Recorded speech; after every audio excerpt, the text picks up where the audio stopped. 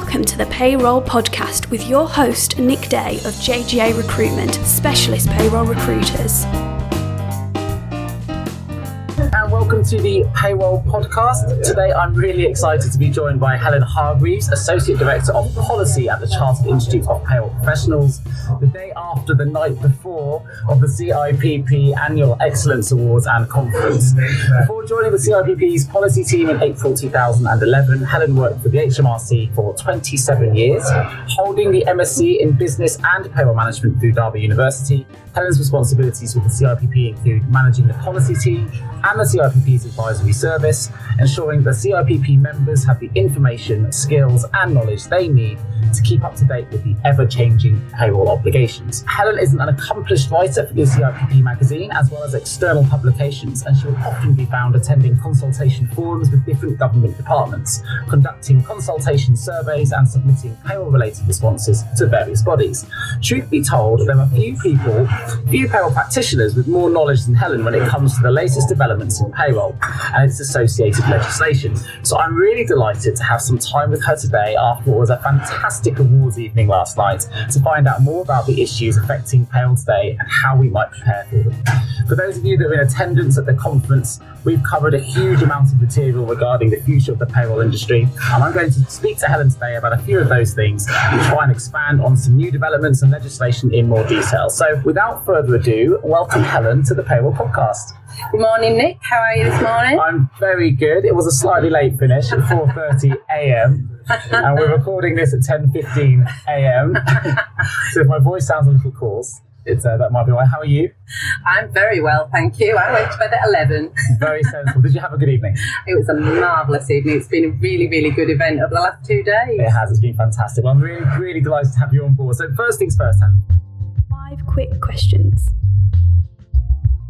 I wondered if you could just tell my listeners a little bit more about your journey to the CIPP, and in particular how the experiences you gained within the 27 years you spent with the HMRC, how they supported you. Well, when I worked in the employer team at the Revenue, our role was to champion the employer, but it's hard to convince others in the department you know what you're talking about. Sure.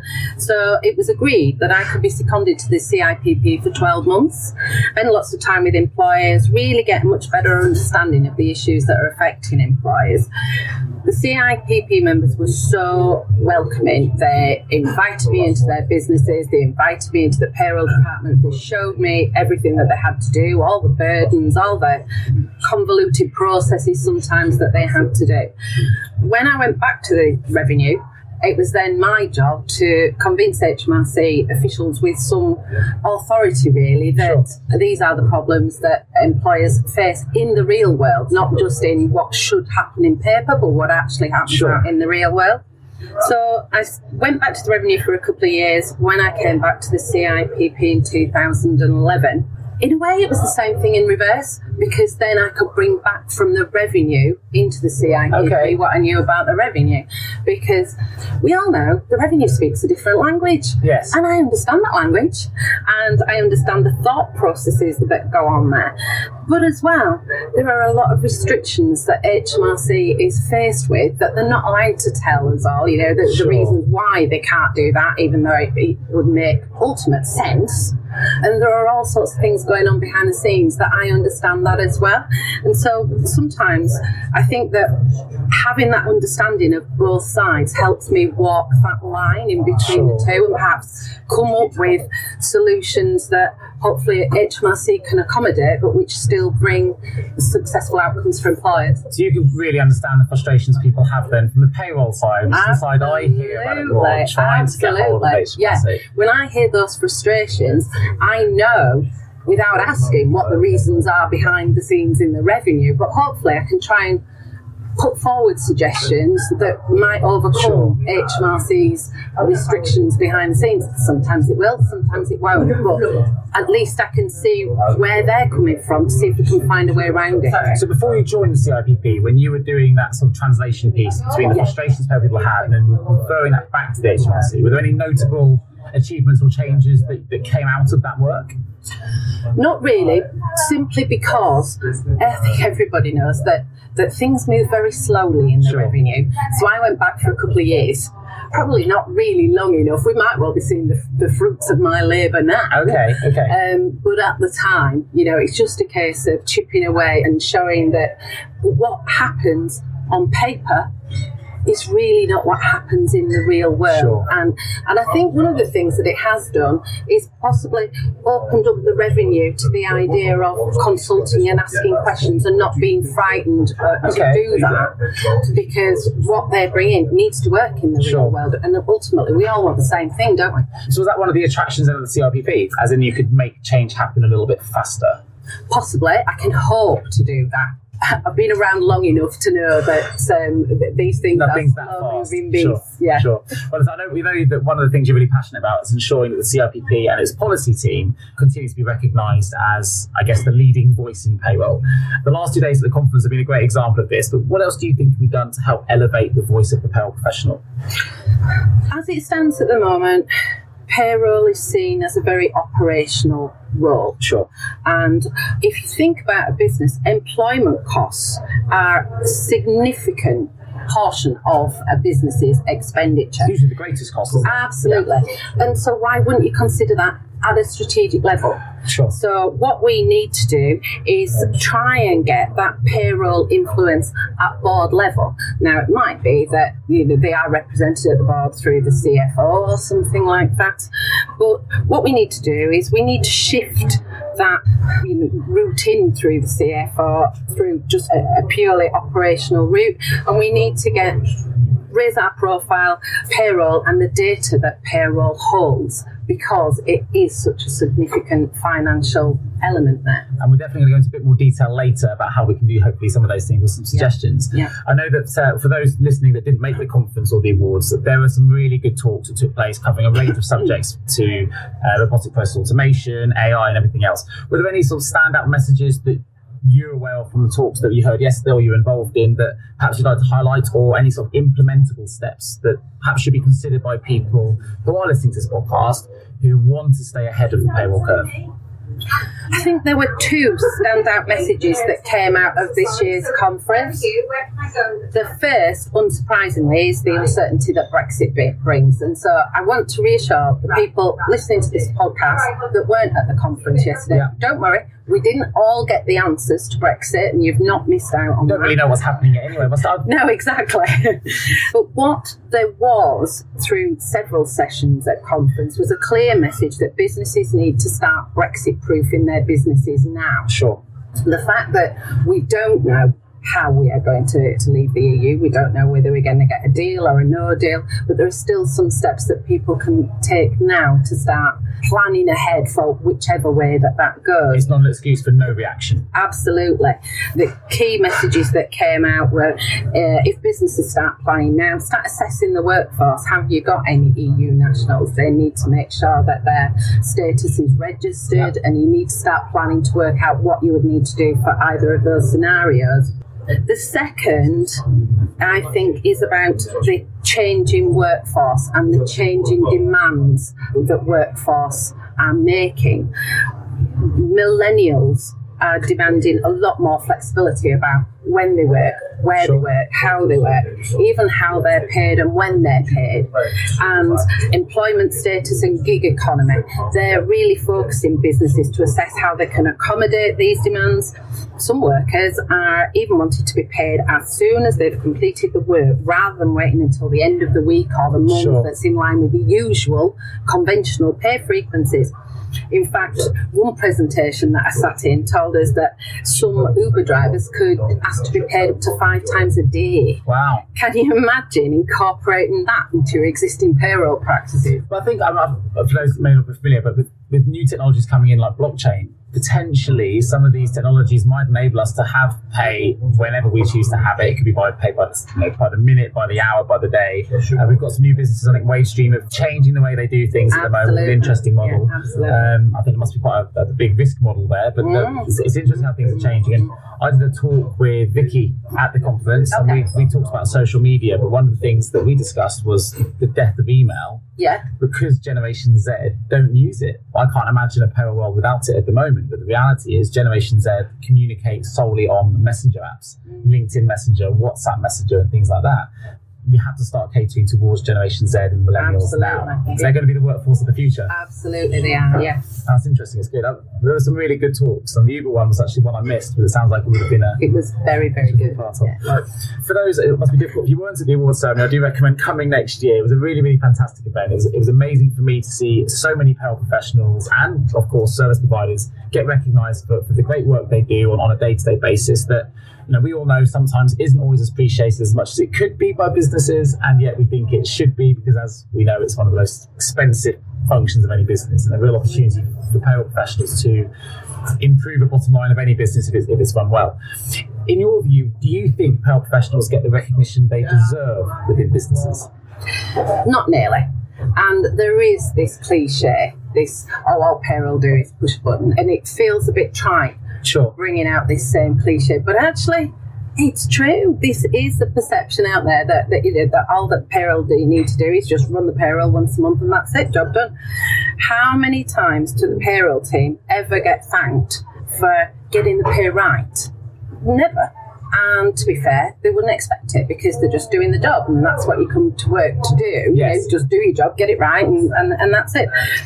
But no one ever thinks about payroll unless something goes wrong. Sure. They never think about all those times when, no matter how many times overtime or whatever they've worked and their pay is right to the last penny, got the money on time and it's all right.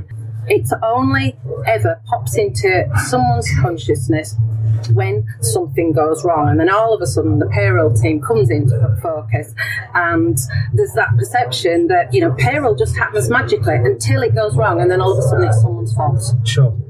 That's what we need to overturn. Where do you think that perception comes from? Do you think it's driven by a board level, finance? Do you think it's driven by HR? Do you think it's, where do you think that perception's come into play? Because it's been there ever since I've been doing this for 17 years. There's always been the perception that they just press buttons. Where do you think it originated from? Well, to be honest, I don't know, because it's not that long ago that there were no buttons to push, because it used to just... it's all manual. Exactly. Absolutely. So I've got absolutely no idea where it comes from. Maybe it's because payroll do have a tendency to just get the heads down and get on with the work, and they don't make any big song and dance about the complexity of the work that they do. They just actually get on with the job. I think there's an assumption as an employee as well. It's just something, because it's your pay, and it's something people are so sensitive about. And of course, if it's wrong, it has potentially have a real dramatic knock-on effect in your personal life outside of work. It's one of those things that when you've done your work for a week or a month, you just expect to have it right. Absolutely. It's the last thing you expect to be incorrect when you open it up and you've got things budgeted for. So it kind of almost breeds into that mentality of, well, it should be right. Surely this is easy to do. I've done my job. This should be easy for you. Yes. And actually, they've no idea of the mechanics behind what goes into that place there. No, and every year it gets more complex. Yes, and yet it's still expected to be right and on time. And you think this new technology makes things more streamlined potentially, but that's because legislation is getting more and more complex. It doesn't make the payroll job necessarily easier, because it's getting harder. Einstein famously said that insanity was doing the same thing over and over again and expecting different results. We believe it's time to try a new approach to recruitment. JGA Recruitment specialise in recruiting the top 15% of payroll and HR talent using innovative 24/7 attraction strategies that are proven to improve quality of hire, candidate retention and return on investment. De-risk your recruitment process today and hire better talent faster with JGA Recruitment. Visit jgarecruitment.com to find out more. As Associate Director of Policy at the CIPP, it would be easy for people to think that your role is only focused on matters concerning complex payroll legislation, which we just discussed. It is, of course, much wider than that. There's a lot of talk about robotic process automation, or RPA, blockchain, chatbots, and AI. What does your research tell you in terms of what you think will be the key technological trends that perhaps payroll leaders should be preparing for, that in the short term could have the biggest impact on the payroll professional over the next, say, 12 to 48 months? There's so much out there, and it's hard to identify which ones of these new technologies are going to fly and which ones are going to drop off. Technology happens like that all the time. So I've focused on two really that I think are likely to stay around. The first is blockchain, with the increasing focus on protecting data, I mean, especially with GDPR, it's really come into everybody's focus as well. And it's made people realise just how vulnerable data is. And there's all these data breaches that are on the TV now, and they really make, and they're always the big names as well. You wonder if there's always been this many breaches, but there was just never any need to publicise Exactly, it does make you wonder that. So I'm not technically minded, I can't even say it, so I'm obviously not technically minded, but as I understand it in layman's terms, blockchain enables data to be split up into small little blocks, and if an attack happens or a hack happens, the data in that one little block is useless on its own. You need the whole chain to be able to make sense of that data, and that does seem like a technology that is going to be so useful moving forward once people realise what it is and how it can benefit them and how it can protect them from what seems to be an increasing number of cyber attacks. Kind of in the old school days of computing, I think, for blockchain, when the first computer was made and it took up a whole room. Yeah. And everyone knew it was going to revolutionise it, but it was so big that no one could afford it and no one could implement it because you just needed the most basic computing power took a whole room to build.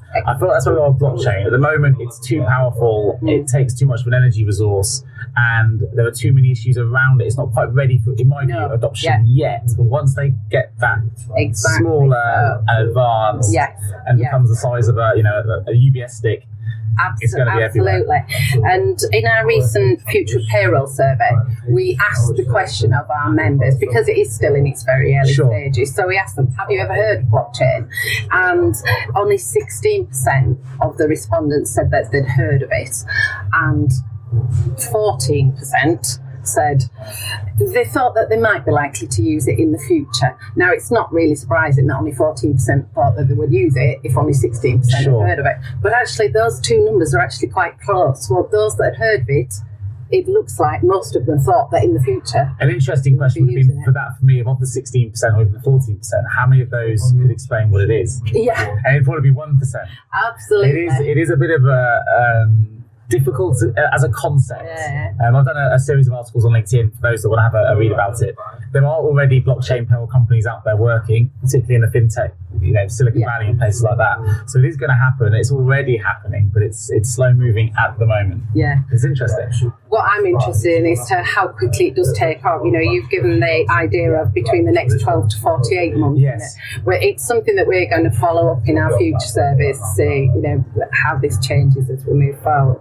And do you think we'll ever pay people in crypto? Who knows? Because when I started work, you did still used to get a proper paper envelope with real life money inside. Yeah, sure. And I could never imagine anything different to that.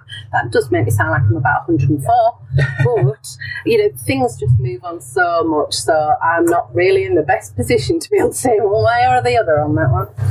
The other thing that I think that payroll departments need to really get their head round, and I think it's a really difficult concept for people to work through, is this pay on demand. Okay.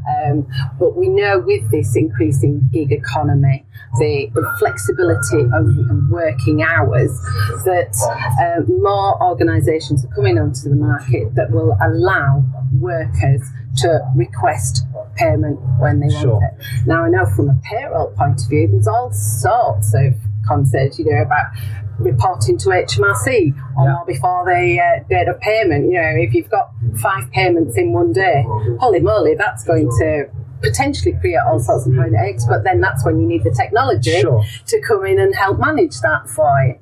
We've also got to think about how that might link in with universal credits, which of course are adjusted according to the amount of pay that someone receives. So it's not just working out how things can evolve in the payroll world. We've also got to make sure that the government departments can keep up, and that are the solutions to that algorithmic, if that's a word? Are they algorithms that just need to be developed to allow it to do real time, or is it more complex than that? I'm not technically minded, so I suspect that the answer is yes. That normally when you speak to a software developer, they will say, we can do anything that you want us to do. Sure. I like that answer. It's getting the rules right in the first place. Exactly. Yeah. And getting those rules and those specifications out from government, because it's always government that sets the specifications and then software works to it. When you've got this outside factor of the workers saying that I want something when I want it, well, then that's got to work in with the government and with the software as well. So I do think that it is going to evolve. I do think that it will become much more commonplace, but we really need to get the concept into our minds of how exactly it can work to still fulfil all these obligations that the revenue places. I'm still a little bit on the fence with the whole pay on demand concept. I know that it's been some of the business, I mentioned one of them earlier, who are already offering this kind of service. But for me, I understand that the mentality of millennials or Generation Z going, well, I work that day, so I should have the moment I want it. Why should I have to wait when I've already done the work? I understand the concept from that side, but I think there's potentially bigger ramifications behind the idea of budgeting. And if you're getting it all the day, as soon as you've earned it, you've spent it, you lose that ability to budget properly. Yep. It could tie into some debt-related issues, in my view. I completely agree, and this is something that I've been saying. The concept behind pay on demand is financial well-being and caring for your workers and whatever. Yes. And I just keep thinking, but if they get paid a week early, because some people were saying, they run out of money before they run out of month, so they need payment a month early. And you think, but then surely that means that then they'll run out of money 2 weeks early in the next month. And with that, and financial wellness and financial well-being, I think need to be given deeper thought than just on the surface. I totally agree. Yeah. I think there's potential issues there, and it's interesting. We'll see how it develops. Yeah. For yourself, having previously worked for Her Majesty's Revenue and Customs or HMRC, do you think it's about time that, from that perspective, it had some proper ministerial oversight? I say that because at the moment it doesn't, and I think there's a potential issue that exists at the moment from what I hear in terms of feedback from payroll managers, where the buck doesn't really stop anywhere, and that therefore can be sort of a hindrance to progress.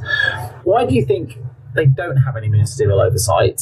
And in your view, if something does go wrong at the top level, where does the buck stop? To be honest, I think that there will be a lot of listeners out there that are surprised to hear that HMRC isn't a government department in its own right, in the same way that the Department for Work and Pensions or the Department for Business, Energy and Industrial Strategy, you just automatically put it in the same category, and it isn't. It's a no-ministerial department, but it does come under the jurisdiction of Mel Stride, who's the Financial Secretary to the Treasury. Yeah. Now, when we have consultation meetings with the revenue, a lot of the time they say to us that they are awaiting ministerial decisions. So there are ministers there, are ministers with an interest who are the decision makers. It's just not quite as clear cut as the Department for Work and Pensions or BAYS.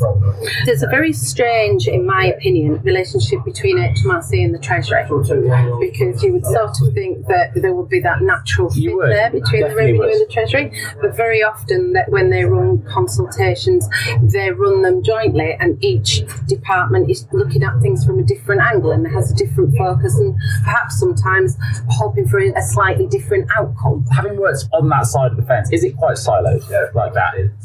I don't think that there's a very close working relationship between the revenue and the Treasury, unless there is a specific project where they come together and then they will do joint consultations. But interestingly, then at the consultation meetings, you will get Treasury officials there and you will get the revenue officials there, and they're speaking with regards to their own department rather than they don't get together beforehand to come up with a united message. Perhaps they do. If they do, well, then they hide it. That's interesting. Okay. So do you think then the HMRC are liaising enough with the leaders in the industry, such as yourself, to help progress the profession? Yes, I do. Consultation is still seen by some areas of HMRC as just a box that you've got to tick to say that you've done it, and then you can go on and do whatever you wanted to do anyway. But that's not the case in a lot of the department, and coming through from the top now as well, there appears to be a real drive to work with key stakeholders. I mean, one message that we've been saying with the directors that we've been meeting is we understand that resources in HMRC are stretched. Sure. They've got an extra resource in stakeholder groups who can help them and work with them, and if they trust us, then we can work with them to hopefully achieve something that's going to benefit us all. Because whenever you want to bring something in, you want it to be brought in with as least admin burden as possible, and to be as streamlined as possible to ultimately give the revenue and its ministers exactly what it is that they're wanting to achieve. So it's a win-win all round. Sure. If they trust us and use it. And in recent months, Ken Puller, the CEO of the CIPP, has been invited to several meetings with leaders in HMRC, along with other leaders of key stakeholder that's groups. Positive. Exactly. To seek their views, to seek their advice and insight into key areas that could relieve pressure on employers, thoughts on where we could go, how the limited resources of HMRC could get the biggest impact for the least book, if you like.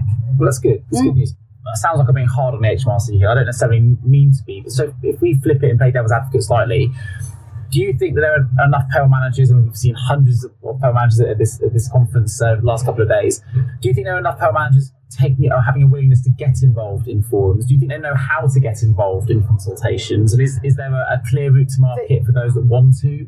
The consultation forums, usually with a representative body. Sure. At the CIPP, we are really, really clear that if I attend a consultation meeting, what Helen Hargreaves thinks is totally irrelevant. It's what the payroll profession thinks. It's why we do so many surveys. It's why we get out and talk to people who are actually doing the job, feeling the pain, because it's what they think that matters. Do you feel you get enough engagement at the moment? Because in any industry, you have people that go, well, I want this change, but actually I'm not going to be the one to do anything about it. Payroll, we've already said, is increasingly complex, and we do understand that people are under a lot of time pressures. We do try and encourage everybody, if you can spare time, we usually give an expectation of how long a survey will take to complete. Why it's important that you would do it, because we try and time it with pay cycle runs and this kind of thing. That's interesting. It's crazy thinking that I didn't even see behind the scenes. Absolutely, you've got to do that, and a lot of the time we understand that it can be difficult for people to do that, but I have seen how this can actually work in practice. It's a few years ago now. It stunned me so much that I'm still talking about it even now, a few years later. About 2 or 3 years ago, there was consultation fell out of the OTS to look at expenses and benefits, and they brought 4 consultations out that all came out together. We created these 4 surveys, encouraged our members to fill out these surveys, tell us exactly what they think would work, what wouldn't work. Whilst the surveys were open, whilst the consultation were open, HMRC called a consultation meeting, and various people went. I downloaded our survey results to date. The surveys were still open, but the timing was perfect. Absolutely.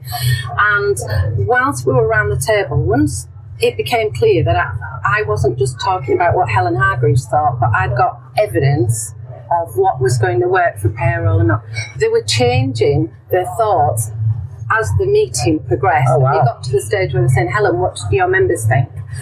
And it's that power, that people power, that really, really can, not always, I'm not that naive, but can have an effect. And one thing that our members are really starting to embrace is the policy think tanks that we hold. So various topics either coinciding with a consultation that's been published, or even just something that we know is on the radar with a government department. We literally have not literally a round table, because normally it's an oblong table, isn't it, when we've shoved all the desks together, but we have people sitting around a table. We want to keep it that small because that encourages debate and allows everybody to have their say. So up to about 20 people with members of that government department that have responsibility for that policy, that they're wanting to shape that policy. We introduce them to each other. The policymakers can talk to the people on the ground and find out exactly the number of times that I've heard that question, but why do you do that? That then gives them that greater understanding. Exactly. And we try and run the think tanks up and down the country, not just London-centric, and more government officials are willing to travel out of London so that we can really meet the members, and that is something that is growing in popularity. I guess if you are getting your next survey through, if you don't follow it, it's kind of it's an old adage or an old cliche, but if you don't respond, you're voting for no change. Absolutely. Or you've just got to live with what everybody else has said. Yeah. So 4 or 5 minutes of your time, it's worth thinking about. Absolutely so, yeah. I want to try and move the podcast on to find out a bit more about you, Helen, if we can. Time to find out more about you. So, how would your friends describe you, and how would your work colleagues describe you? Well, I confess I thought this question might come up, and genuinely I had no idea what my friends and my colleagues might think of me, so I thought, okay, I'll ask them. Fair enough. Well, that backfired, because what I said was, what would you think about me? Don't feel that you've got to say anything nice. The derogatory comments are normally the funnier ones anyway, so let's go with that. But despite me telling them not to be nice, they came back with nice things. And then ended up looking like I was fishing for compliments, which doesn't really work when we're looking at this. But there was a common theme from every single one of my friends, and that was that I was fun, bubbly, and never so slightly bonkers. Oh, that's nice. That's good. Really? But then coming back from my colleagues, not the same words came back, so I'm not sure what to think about that. There was a common theme: honest, friendly, a little bit mad. There's that word again, but a couple of the colleagues did say something different. So one said that I was a good egg, and the other one came back with one word: I'm Yorkshire. So let's be a good Yorkshire egg. We'll settle for that one. Perfect. Well, listen, prior to this, I asked, I told a colleague of mine, I won't mention on the podcast, but I said, I'm doing a podcast with Helen Hargreaves, and their response was, you'll love it. She's full of energy, it'll be entertaining, it'll be great. I said, it's good. So similar kind of comment. Yeah, but can we go for informative as well as entertaining? And informative, of course. We'll get into the legislative information coming up soon, which is great. So tell me something then about you that perhaps other people don't know about you. I was once in a Bollywood movie. Wow, okay. Not a starring role, obviously, but we did appear in a Bollywood movie as extras. Do you have a passion for acting on the side, or is this... No, and given that, all we were supposed to do was walk along a beach behind a lot of Indian dancers, because the Bollywood movie... Sure. Spectacles of dancing and singing. All we had to do was walk behind them, and it took about 5 takes because we were either too fast, too slow, not walking at quite the right angle. How hard can it be to walk across the back of a group of dancers? So you want IMDb? Unfortunately not. I don't even know what the movie's called, but we're in there somewhere. We'll look at those watching Bollywood movies, keep it out in the background. Absolutely. Yes. So you're abducted by aliens who want to learn more about our species. Yes. What item would you take with you? Chocolate. Great answer. How could they not love me after I plied them with chocolate? And if they're not chocolate lovers, well then that's fine, because I'll just eat it. Do you have a personal fave? I'd love to say yes, but I'm not that discriminate. I just like... Well, you're like me. No, fair enough. Absolutely. It's definitely my guilty pleasure as well, I think. What game or instrument would you teach them? A few weeks ago, we had a team night out, and we played a game called Dobble, which I have never heard of in my life. Dobble. It's like a hyped up version of Snap or Happy Families or something, really, except that on each card there's about 6, 7, 8 different symbols, and you can match any one of those symbols. An absolute hoot. We were sort of in danger of perhaps being asked to leave because we were being a bit loud. But you can tell that we're all women of a certain age, because we got to the stage where we couldn't see the symbols on the cards without having to put our glasses on first. That might be a game you have to teach me as well as the aliens. I've never heard of it either. I'll have to check it out. What would you tell them about humans? Now, time for a little bit of depth. I would say that we'd tell them that to err is human. We all make mistakes. Right. So with that in mind then, what human trait would you hold back? I would not tell them that we lie. Oh, so there you go. Very clever as well. Fantastic. Excellent. Well, I want to get back into the legislation side of things. Okay. 5 quick questions. It's obviously where you are very experienced and are a genuine expert, one of the leading experts in the UK on the subject. So I mentioned in the introduction that you've written many articles for the CIPP magazine, as well as a number of other external publications. I've read some of these as well.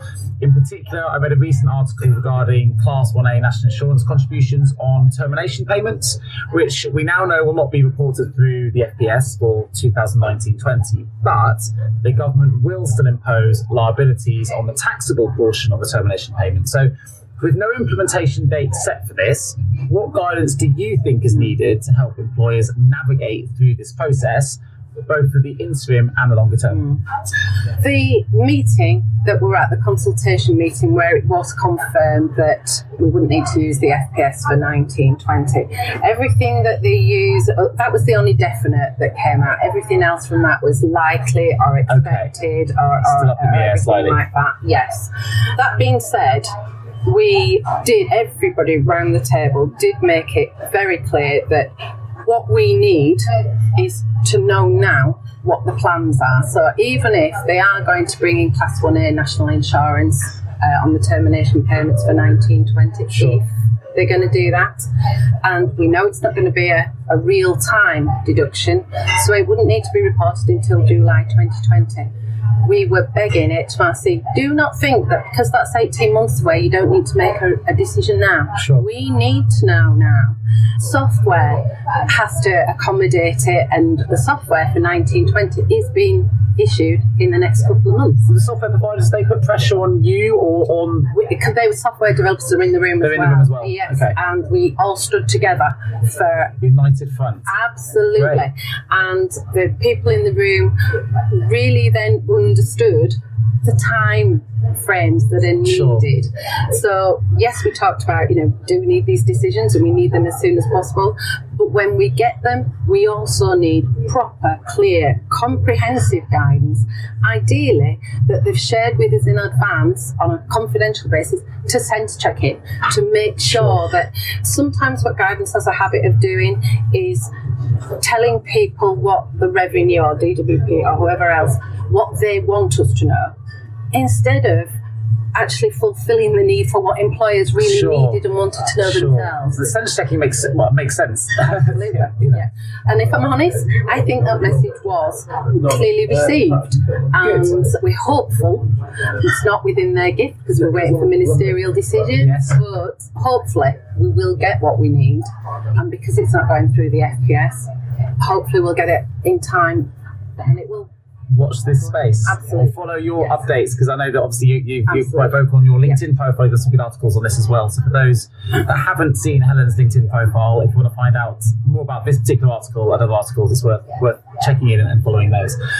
There was another article actually on LinkedIn that you wrote recently regarding the PAYE tax gap. And good news is it's come down. It's smaller. It's come down from 7.3% in 2005-2006 when measuring began to just 1.1%, which is about 2.9 billion in remuneration terms, as a percentage of PAYE liabilities in 2016-2017. So while I'm sure the RTI must be accountable for some of this closing of the PAYE tax gap, what I'm more interested to know is, do you think that this gap reduction is also down to the fact that payroll professionals are more skilled than ever, which I think they are, and they've had to be, and they've upskilled themselves, in ensuring employees are paid both accurately and on time?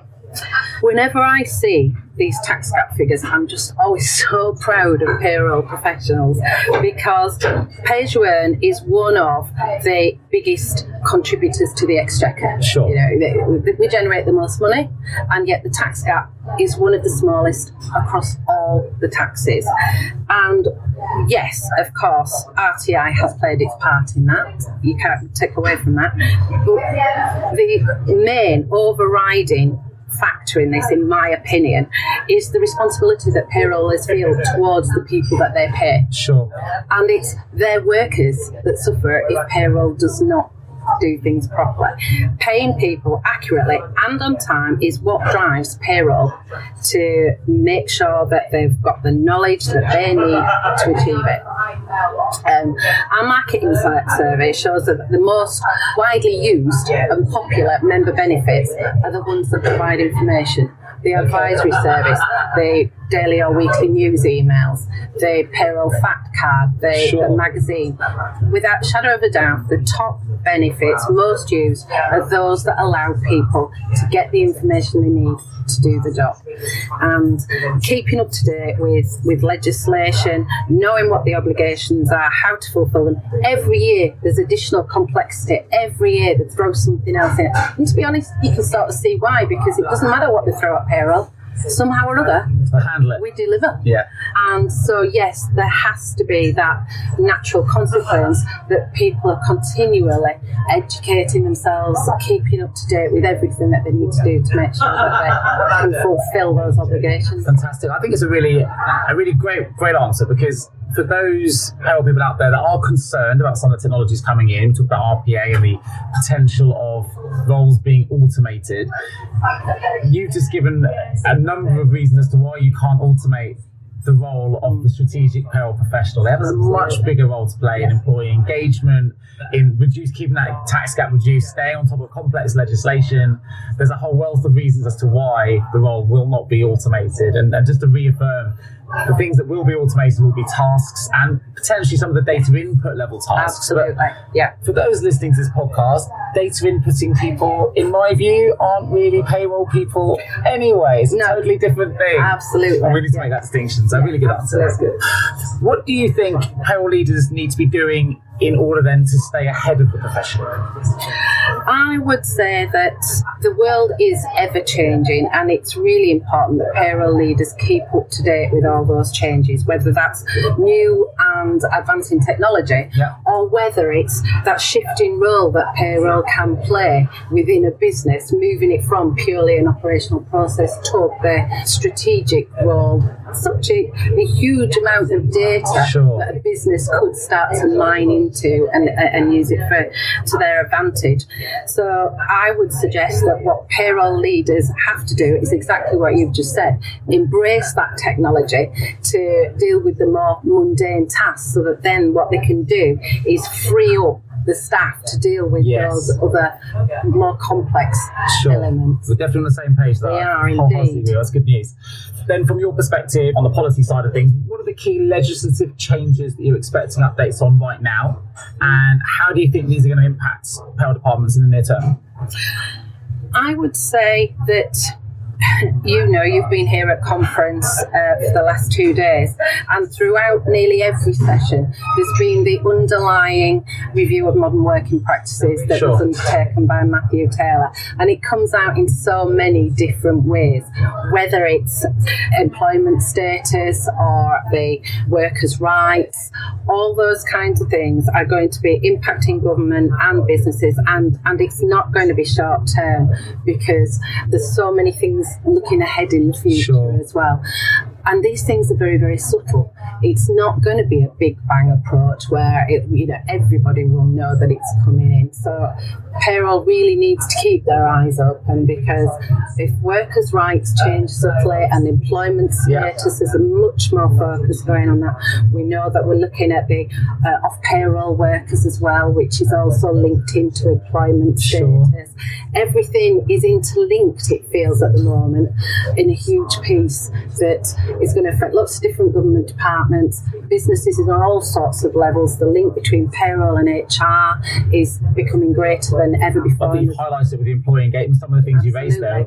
An HR person will go, actually, that's in my realm, employee engagement. And and we need to make sure that we work with HR, not siloed, to make sure that we're all working the same way. I think also we're influenced more now in what is a very social world of communication by what happens globally. So if there is a change in another country that's working, it's quite likely that we'll start seeing it being implemented. To keep your eyes open. Absolutely. I think it was only this morning I read a headline news following the gender pay gap, but now they've recognised there's a big disparity on the racial pay gap. So again, if that's being explored, it's likely that's going to impact payroll at some point in the future. Absolutely, yeah, because the consultation came out yesterday for ethnicity pay gap, yes. Yeah, and there will be considering disability pay gap as well moving forward. Sure, and again, you start interlinked with HR again, it's all really close. Fantastic. So, last question before we open the vault. If you could summarise your view of the role of the CIPP within the payroll profession, what would it be, and what do you think could be done to ensure that the Institute continues to be seen as the leader, if you like, in terms of how the industry is shaping the future of payroll? The CIPP's Royal Charter means that we work on behalf of the whole of the payroll profession. And as part of that, we encourage collaboration. We need to make sure that we all work together to make sure that collectively we achieve what's best for the payroll industry. It's important that we don't just collaborate within the payroll industry, because we've already just mentioned about the link with HR. So, collaborative working with CIPD. Only this week, I've just recorded a webinar with ACAS. And, it's important that we work together, because we all ultimately are wanting to achieve the same things. And it's much better that we achieve that. More likely to achieve success if we all work together. And actually, speaking openly, there was evidence of that at the awards yesterday, because I have friends at the Learn Centre who are here, I have friends at the GPA who were there, and everyone's kind of communicating and working. And we all have the same common goal, which is hopefully to evolve and push forward and the payroll industry and elevate it, which is fantastic. So we're going to open the vault. Entering the vault. One piece of advice you would give to someone working in payroll right now?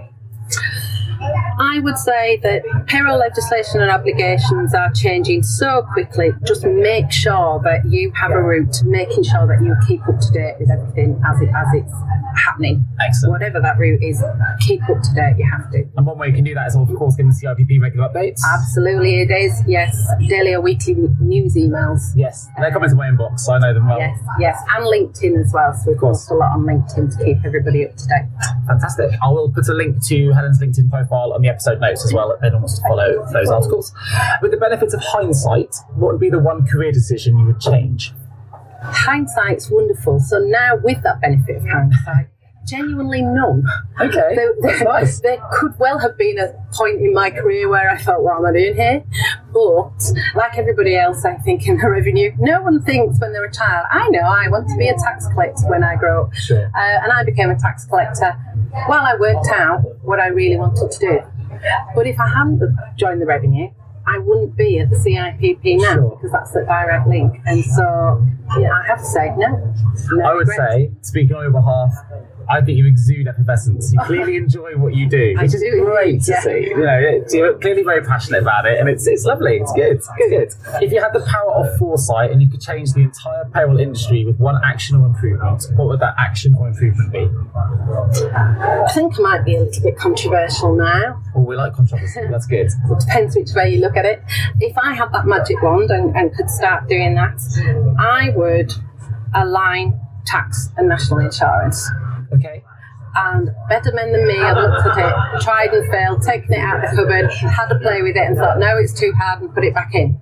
But, you're giving me like utopian. So I would rip the rule book up and I would start again with tax and national insurance. So, devil's advocate, could it be done? Several people have tried. What they've tried to soften the edges of the existing rules and try to make them fit with each other. And every time they try to do that, they realise it ain't going to happen, and they put it back in the cupboard. It can happen if put the rule book and starts again. But that would be a fundamental change, and it's whether there's the will to do that on both sides, to be honest. No, it'll be a lot of work, but sometimes we need that, right? Absolutely. So, if I asked you, if the HMRC came to you and said, right, we are on the fence here, we are considering ripping up the rule book and starting again, it's going to be a huge amount of work for you, of course, especially the CIPP, a huge amount of work for us, but we can start again, what would you say? I would say, let me consult my members and see what they say. Oh, look at that. Oh, turned off politician. What would you want if you're representing your view within the membership? My view would be, well, let's look at it. Let's see exactly what the repercussions would be if we were to re-put the rule book. Is the ripple effect just too significant? Sure. And even though it can be a nightmare trying to align the tax rules and the NIC rules, that might be better than the huge tidal wave that we got if we ripped it up. So you're still concerned about your members here. I can see that, which is a good thing. But even so, because this has been an issue for everybody for so long, but we've never been given the opportunity to see what it could look like, what the implications would be in the interim and what the final result would look like. So I think that we'd need to have a proper look at it, work out what the repercussions would be, but what the final result would be, and then decide, should we go down that route, or actually, now, looking at that, what we've got ain't so bad after all. Sure. Yeah, no, fair enough. We'll watch this space. Maybe we'll meet again in 5 years' time and we'll see what's happened. We'll see how it's moved. Maybe it'll be combined at that time. I'm sure technology will look very different anyway at that point. Who motivates you and why? What motivates me is that passion, enthusiasm, commitment that payroll people show for their profession. You saw last night, Alistair McGowan. He was brilliant, by the way. He absolutely was. And he looked taken by the enthusiasm and the passion that everybody has for payroll. How can you not be motivated by that? Maybe I'll change the question slightly then. So why do you love payroll so much? I like numbers. Okay. I like coming to an answer that it's either right or it's wrong. It's logical. Absolutely. I like that. But ultimately, why wouldn't you like giving someone money? Why wouldn't you want to do that? I think the bit I would like, because I'm not a payroll professional, I also recruit for payroll people, is I just like to see what everyone's earning all the time. I'd like the curiosity side of it. I'd like to work for a football club. That's what I'd like to do. And see what Sergio Aguero and people like that are getting each week and just enjoy it. That's what I would like. But hey, that's why I do recruitment and not payroll, probably. If you didn't work in payroll, what would you be doing? Well, my dream job would be a dog walker. Oh, okay. That's what So you must have dogs at home? I have dogs at home, but I also live at the top of a very big hill in the middle of the Pennines where it's very often wet and windy. Being a dog walker in wet and windy ain't good. So my dream job would be a dog walker somewhere nice, warm and sunny. What dog do you have? I've got 2 Shelties. What are they called? Baby lassies. One's called Hope and one's called Sky. Fantastic. They're my babies.